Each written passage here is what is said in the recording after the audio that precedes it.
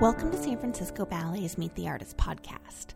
In this episode, you'll hear dance educator Mary Wood speaking with principal dancer Frances Chung and soloist Esteban Hernandez about the pas-de-deux in The Sleeping Beauty. This episode was recorded as a Points of View lecture on Wednesday, March 13th, 2019, before a performance of Helgi Thomassen's The Sleeping Beauty. Hope you enjoy. So thank you, Jenny, and I want to add my welcome to all of you to this Points of View program and to the program of the season, which is Sleeping Beauty, which happens to be a personal favorite, so I may just go on and on. You know, you can reach over and say, that's enough, Mary, they've heard it. But anyway, so welcome, and I am really, really delighted that I have with me principal dancer Frances Chung and soloist Esteban Hernandez, and I want to thank you both for taking the time to be with us and have this conversation about Sleeping Beauty.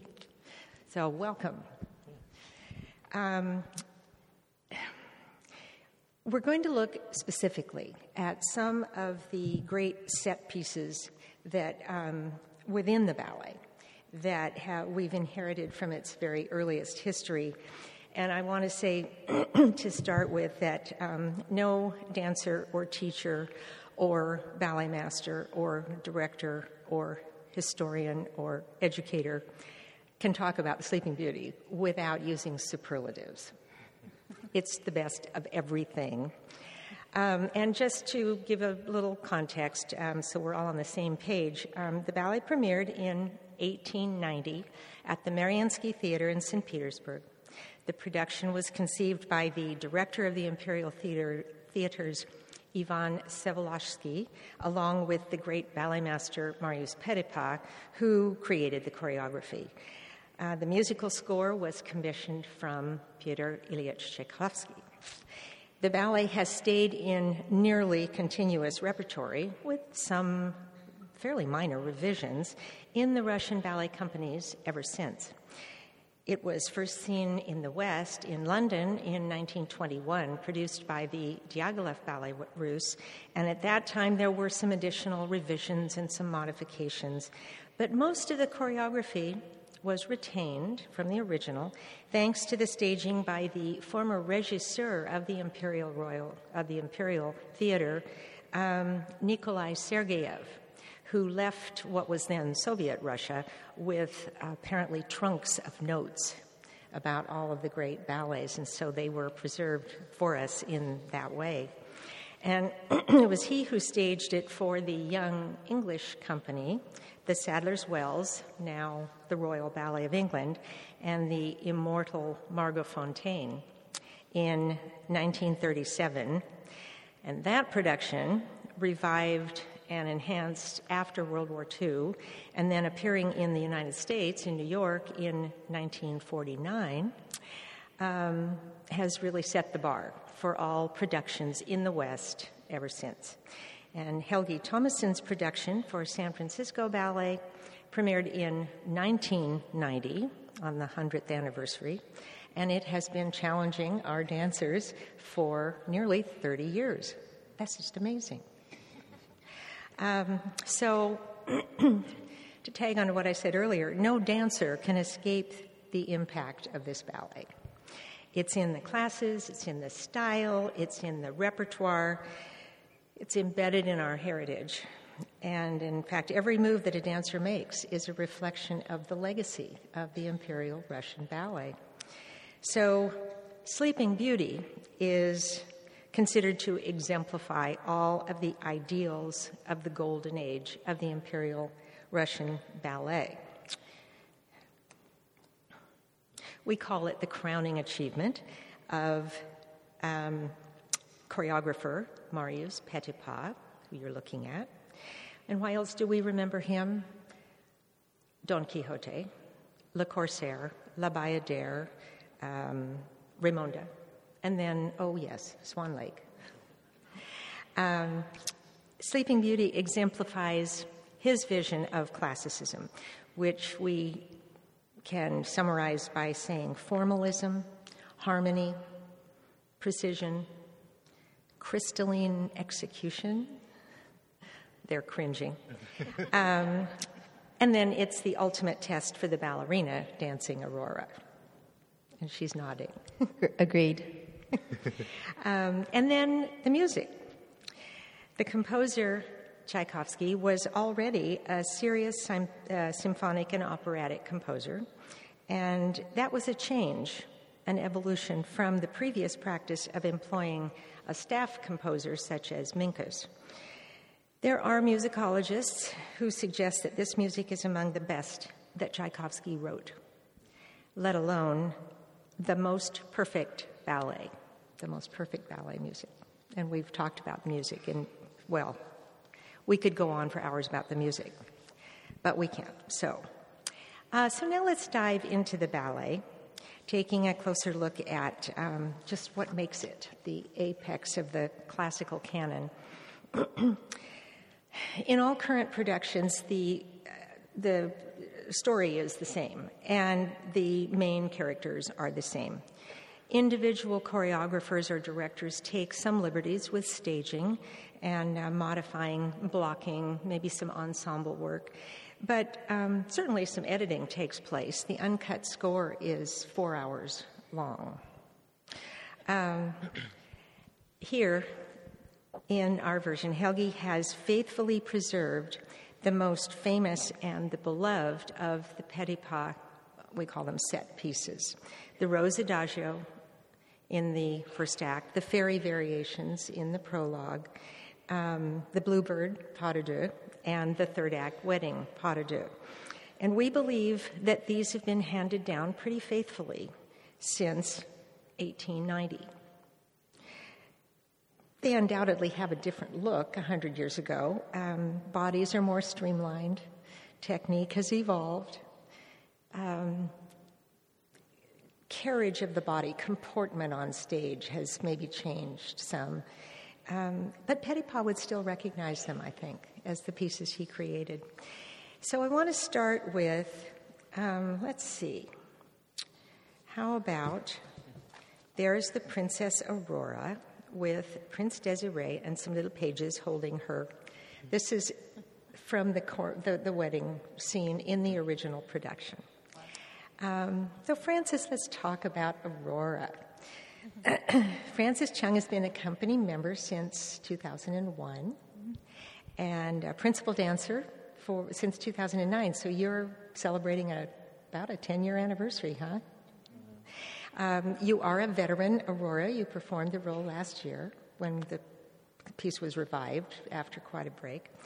Among your achievements as a principal dancer, are you familiar with the ISIs, the Isadora Duncan Awards for Dance Achievement in the Bay Area? Frances won the 2013 ISI for Outstanding Achievement in Individual Performance.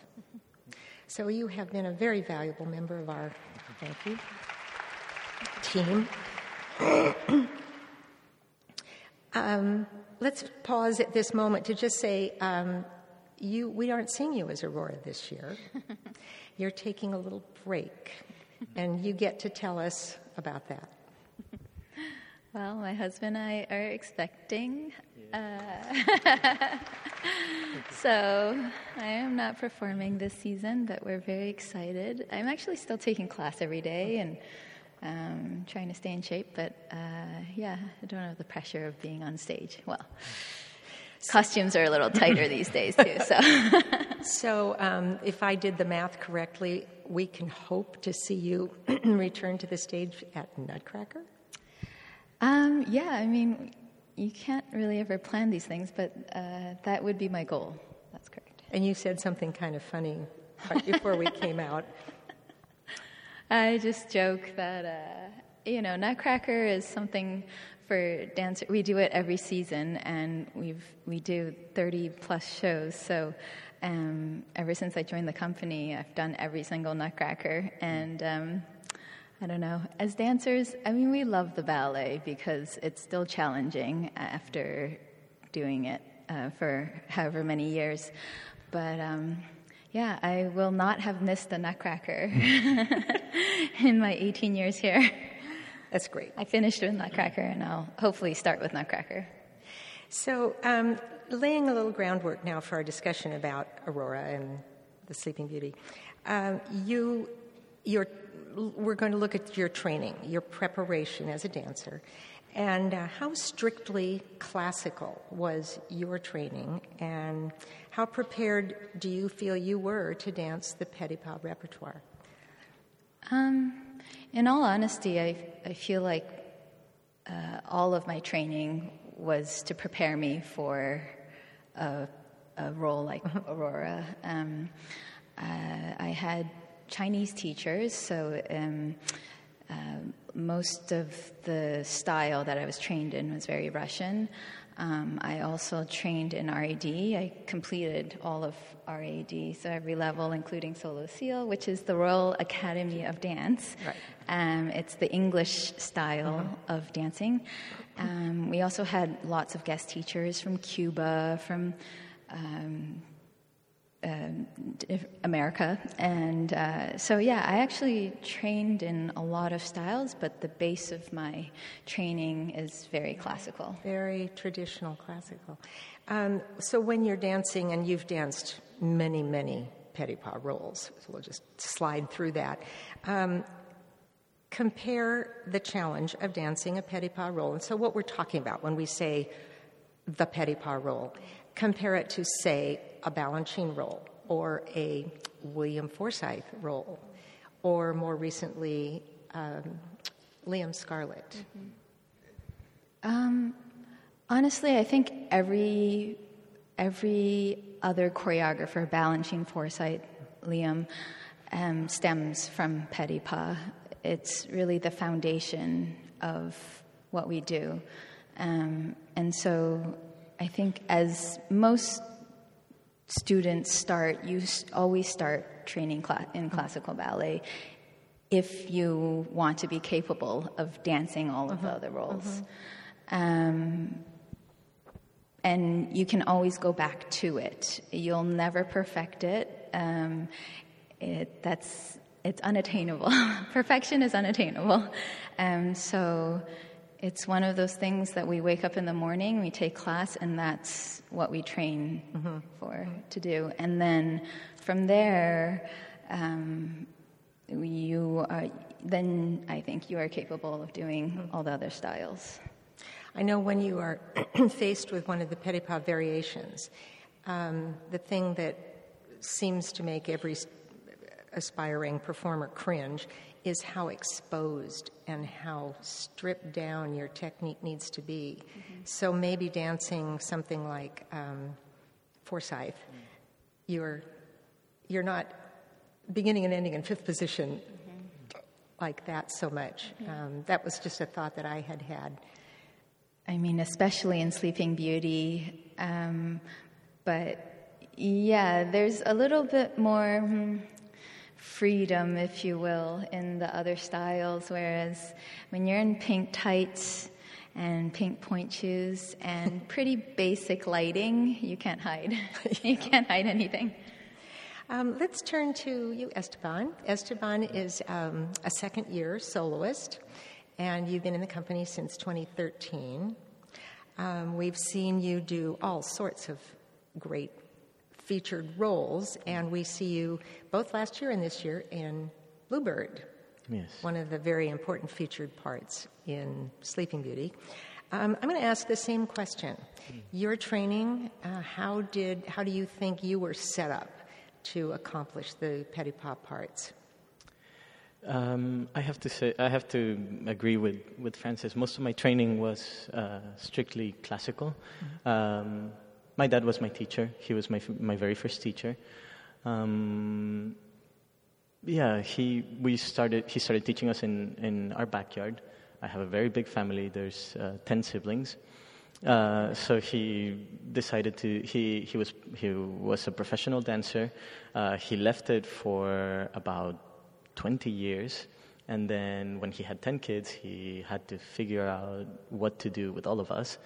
So he said, I'm going to teach them how to dance. So it started out just very much like to get our energy out. So my first kind of exposure to dance was through my dad and his stories and his anecdotes about all of his experiences as a dancer. But when I first started dancing, I had not ever seen a performance. I had not ever seen what a ballet was supposed to look like. It was all kind of from imagination. So yeah, that was kind of like my first exposure. And then I have a brother who is 4 years older than me. He used to dance here, so he was kind of like my example and kind of like where I would base ballet from. Eventually, my dad started trying to get us to see what dance was about, what ballet was about. I remember we used to have this friend from New York that would find VHS videos of different pas de deux, different performances, and she would put them all together, and she would send us boxes of cassettes so that we would have some kind of point of reference. And those were kind of like the first ballets that I ever saw. It was fragments. It was pas de deux, classical pas de deux, Sleeping Beauty, Don't You, Swan Lake, Bayadere, all of those. Yeah. That's how I kind of like became familiar with it. And so then once I saw it, you're like, okay, that's what it's supposed to be like. So it was like a very different kind of start. But once I started kind of being more involved in it and seeing more of it, then you could kind of see what you were aiming for. Eventually, I moved to Philadelphia, where I studied for 3 years. And then at the end of those 3 years, I received a scholarship to study at the Royal Ballet School in London, which was like proper ballet. That's like the best way that... The classics. Yeah, it's... Right. It's, so to go from my backyard to that, it was quite a change. But I feel like all of my training always revolved around classical ballet, or whatever I thought my version of classical ballet was. So in a way, I thought that was quite liberating to create that kind of idea of what it's supposed to be like but from myself, and then at the end of it, to have like a proper structure and to be kind of guided towards a more specific way of things. It was very, very nice. You're mentioning looking at all of those tapes makes me think of something that's kind of fun for all of us. When was your first exposure to Sleeping Beauty? Do you remember? Did you see it? Did you... Oh, I don't know, actually. I remember watching videos of Swan Lake, of Don Q. I'm not sure I had a video of Sleeping Beauty. I always knew it was there. So was it a role that at what point did it become a role that you would aspire to? In all honesty, it was much later in life. Sleeping Beauty is quite different in that it's a very restrained ballet. Mm-hmm. So I think as a child, you're just more drawn to the more virtuosic ballets like Swan Lake and Sleeping Beauty. There's such a restraint and a subtlety that I'm not sure I appreciated it as a young child. Now, I think later in life, it was, the first time I heard about Sleeping Beauty was actually it was not about the whole ballet, it was actually about the Bluebird in specific. I remember my dad telling me this story about one of his friends that he used to dance with. at Harkness in New York.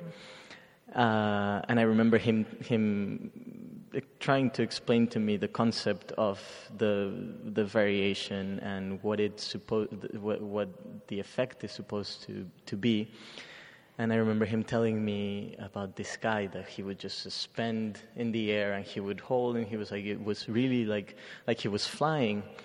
And in my head I was like, oh well, like he probably jumped very high, but like I couldn't really picture it. Eventually, I got tapes of it, and I saw Rudolf Nureyev as the Prince Desiree. But then after that, I never really saw the Bluebird until much later on. Yuri Soloviev, Russian dancer, I think the best Bluebird that there is and that there ever will be. and it's recorded, so we can find it. Yes, you can find it. It's on YouTube. Well, drilling down, we wanted to look at the Rose Adagio and the third act Wedding Pas de Deux as well, but so you can kind of compare them. Aurora is, they say, completely exposed. Nothing will get her through but elegance, purity, and sheer technical skill. That right. It takes, and it's been said, it takes a truly accomplished ballerina to be successful as Aurora, and conversely, a young ballerina must perform Aurora to, so to speak, earn her stripes. So I wanted to show just a couple of shots here. We've looked at the original. This is Carlotta Brianza. It was an Italian ballerina who was spending time in St. Petersburg, and she was cast as the first Aurora. And oh, look. It's from last year, and that's Frances in the costume, last year's costume. Doesn't look like the same costume. Oh, okay. Let's not dwell on that. But there you are in the first act, which is sort of when you make your first appearance. So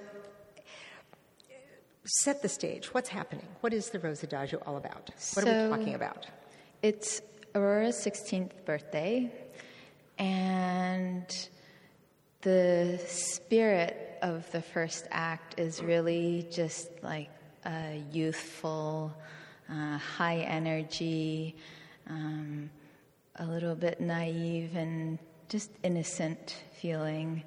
And you can really, I think the first 30 seconds, 1 minute of your entrance describes that completely. Mm-hmm. And then immediately from that first entrance, you go straight into the Rose Adagio. To me, that is what makes the Rose Adagio the hardest. It's one thing to start a pas de deux, as we do in the third act, fresh off the stage. You're stretched out, your calves are stretched out, you're at the top of your stamina, but at the beginning of Rose Adagio, your calves are probably a little bit cramped already. You're quite tired. You're breathing quite heavily. And there's just a little bit of pantomime that you do right before it begins. So, and the Rose Adagio is also very long in length. I was just watching rehearsal the other day, and I completely forgot how long it was. Tell the story. What's happening in the Rose Adagio? So there are What's it all about? Yeah. 4 suitors, basically trying to earn your love, and you're supposed to get married. At 16. Yes. So you're dancing with 4 different gentlemen. That's another difficulty about the Rose Adagio. You're basically switching between 4 different men the entire time.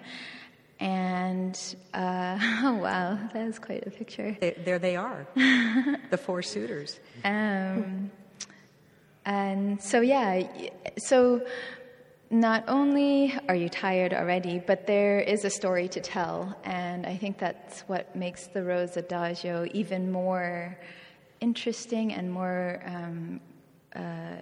grand as it already is, between the balances and having to sustain the positions and the technique of it all. You're really looking into the eyes of these men, and you're trying to tell a story. You're kind of trying to discover who these gentlemen are. So, yeah, I think the hardest thing is really having your face describe the story instead of what you feel inside is anxiety. What's the deal with the rose? Why is it called the Rose Adagio? Are there roses? There are. I don't know if is there a deeper story to just the prop itself? I can't remember if there's a symbolism. I'm sure there's always of just layers of backstory. But each one of the suitors presents her with a rose. In fact, I think you can see them in the picture if you look really closely. Right. We have a video clip, and that will also further illustrate it. So why don't we go to the video? Ought to be next. So we stopped it right before that heart-stopping moment. When, so just a couple things, and then I want to be sure we move on to get more in. But you talked about the balances. So in the Rose, we call it the Rose Adagio. She's got 4 partners, and she's dancing with each of them, and they each give her not 1 but 2 roses. But the balances are kind of the thing. What are we talking about? So right where the video cut off, you go straight into a PK attitude, and in the beginning, it's you actually do it twice. And in the beginning, it's just balances. So you take the hand of your first partner, you let go, balance, and then you take your hand of the second partner, let go, and repeat that 4 times. And then the end, just to make things more difficult, there's a promenade. So you're in the attitude position. The man walks around you in that same position, balance, and then that happens also 4 times. But I have to say, just watching the video, the music really carries you. It's probably the most fantastic music of the whole production, I think, and luckily in the world, so. Yeah. Ever, so my personal favorite. We have that going for us. And then the other quick comment about it: Petipa loved props. He used. We talked earlier about Don Quixote and the fan.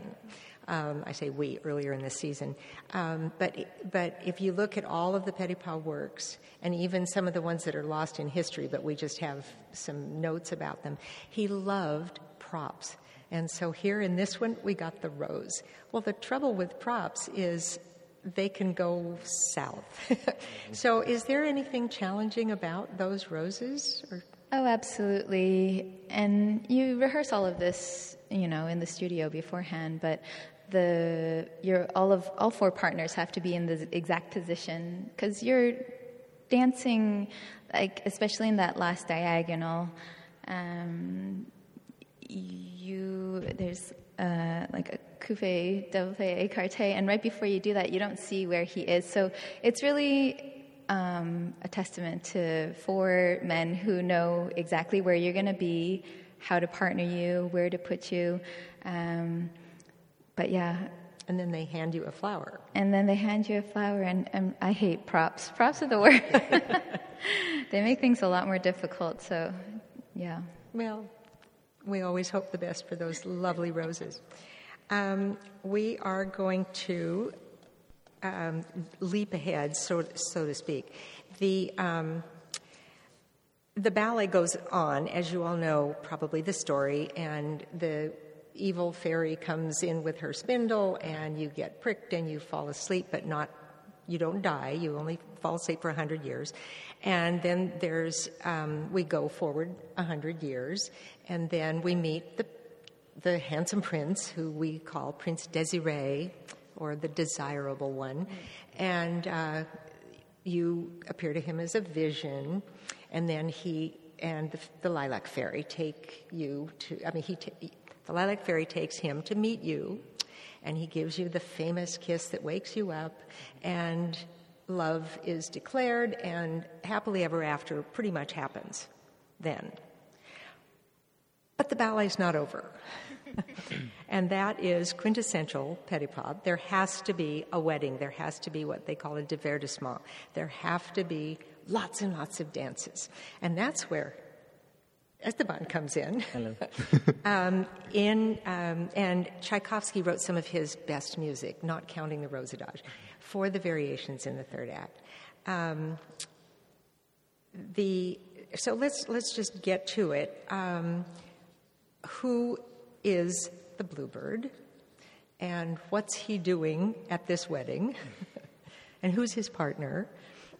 So the story of the Bluebird was originally, you'll hear different versions. Everybody has a different idea of what he's supposed to be and what he's supposed to be doing. But I like to kind of base it off the original story. It's a French writer. I'm not going to try to say her name because I don't think I could. But it's basically the story. Princess Florine's father marries this evil, this not very nice woman that has a daughter who wants her daughter to marry Prince Charming, basically, who eventually turns into the Bluebird. He's not interested in the stepmother's daughter. He likes Florine. She can't take that, so she locks Florine up in a tower to keep her away from the prince. The prince still refuses to marry the stepmother's daughter, and so she convinces an enchantress to put a curse on him and turns him into a bird, the Bluebird. Mm-hmm. King Charmant still likes Florine, so he goes and visits her every day in her tower and sings to her and brings her jewels and all these different things. Eventually, they get discovered and they put swords on the end on all around the tower so that the Bluebird cannot stop and visit Princess Florine, eventually getting him injured. At the end of the day, it's a happy ending. He turns back into a prince, and they live a happy life. That's the original story. I like to believe that in this particular moment where we are at this wedding, we're guests. We're invited to the wedding to celebrate Princess Aurora and Prince Desiree. I am still a bird, so yeah, that's who I am at the in that particular moment, and or at least that's who I try to be. I just always thought it's such a beautiful little pas de deux, and the variations are very challenging. They're very famous for all students to learn and so on. But I've always thought, where did the Bluebird come from? Yeah. They love to incorporate all of those fairy tales. Yeah. In fact, edited out of our version are 3 or 4 other fairy tales. Red Riding Hood. And Cinderella. Cinderella as well, yeah. Mm-hmm. What you're looking at now is the original Bluebird, who was danced by none other than Enrico Cecchetti. Oh, wow. And the Florine, who is Varvara Nikitina, they were the soubrette dancers at that period at the Imperial Russian Ballet. I think this is a picture from last season, and there's Esteban with last year's partner. Mm-hmm. We do have a clip, and what I want to do is show it, and then I want you to describe a little bit about just the challenging technique that's demanded. You talked about seeing the video of, or hearing about the person who was such an incredible jumper. Well, let's look at this. This is One more Lonnie. picture. Here's, Hi, and this is Lonnie, I think, Lonnie Weeks, who is also appearing as Bluebird this season. So you saw a couple of things there. Talk about, first of all, that famous sequence of jumps. Brise volées. The brise volées, Yes. yeah. So it's that I believe that diagonal is designed to give the illusion of flight. You know, for the illusion of a bird. It's very light. It's very energetic. Very, almost very happy. You know, it's. You do not feel happy at that point when you're doing that. I was going to say, what's the degree of, if you were being scored for competition, what would the degree of difficulty be for that? I personally find Bluebird to be one of the most difficult things ever. It's not necessarily technically challenging. The steps are basic ballet steps. They're steps that you would do in class. At least whenever you're in school, you would do them every day. There's steps that are not anything out of the ordinary, if you were to say. But to give that illusion of flight, to make it really believable, it is extremely difficult. It is extremely tiring. At that point, at the beginning of the coda, you will have had about between 30 to 40 seconds between your variation and the coda, depending on how fast the girl's variation is played. At the end of your variation, you cannot feel your legs. You cannot feel anything. You are just trying to get through it. I actually did it last night, and before the third act started, I was preparing a cup of water so that, like, in between my variation and my coda, I maybe drink some water. But it's really hard at that point because you have to decide whether you want to drink water or you want to breathe. So, so at the end of the day, I think breathing is more important.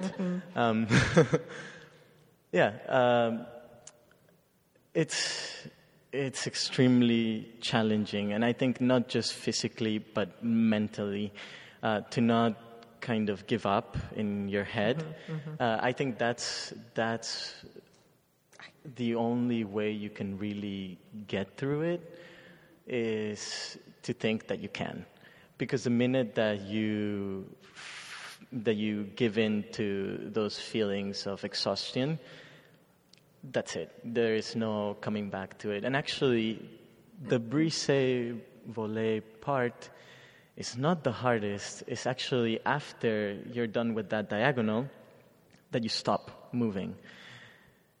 Everything hits you all at once, and then your body feels heavy, your arms feel heavy, and you still have to try to keep the sensation of movement alive and the sensation of still being a bird. You know, you cannot just be a bird while you're doing steps and then stop and become a human and then walk around and then I'm a bird again. You know, so that's the hardest part about it, is to maintain a kind of continuity throughout the whole thing.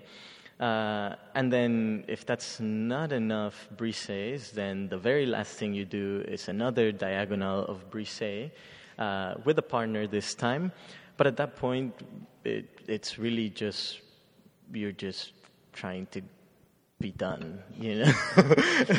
Carried by the music. Let's say carried by the music. The music helped.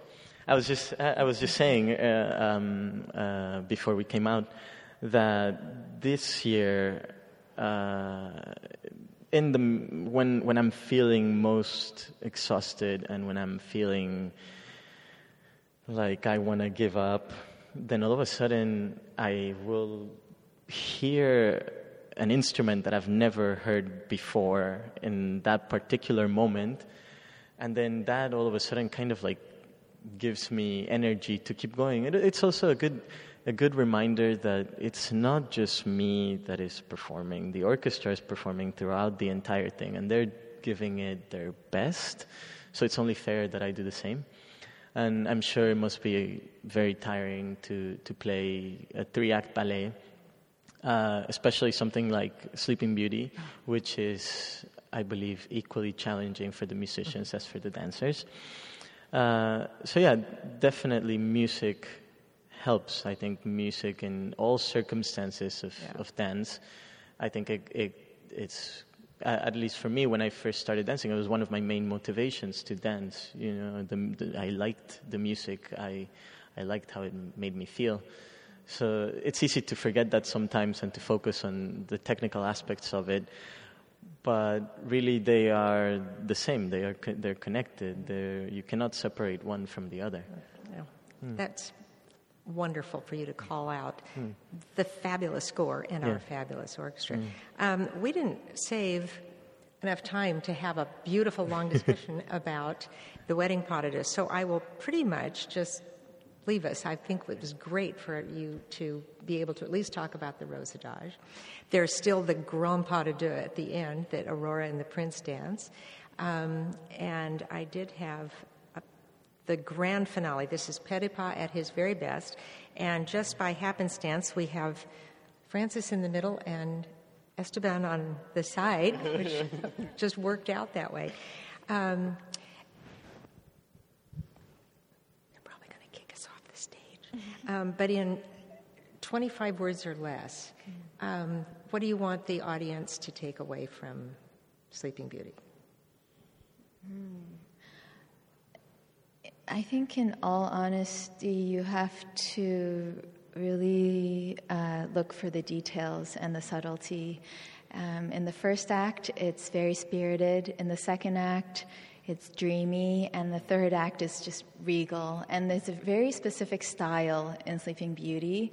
It's quite subtle, and it's just in the upper body. What we do below our waist is classical ballet, what you see a lot on the stage, but what you see in the upper body, just the slight tilt of the head, tilt of the face, kind of how you catch the light with your cheek. I think we work very hard on that specifically in Sleeping Beauty. And this company does a beautiful job of it.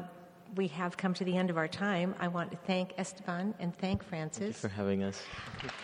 Thank you all, and you all know the drill. You're supposed to exit over there and surrender your passes and tickets, and those of you who are staying, I know you'll enjoy the performance.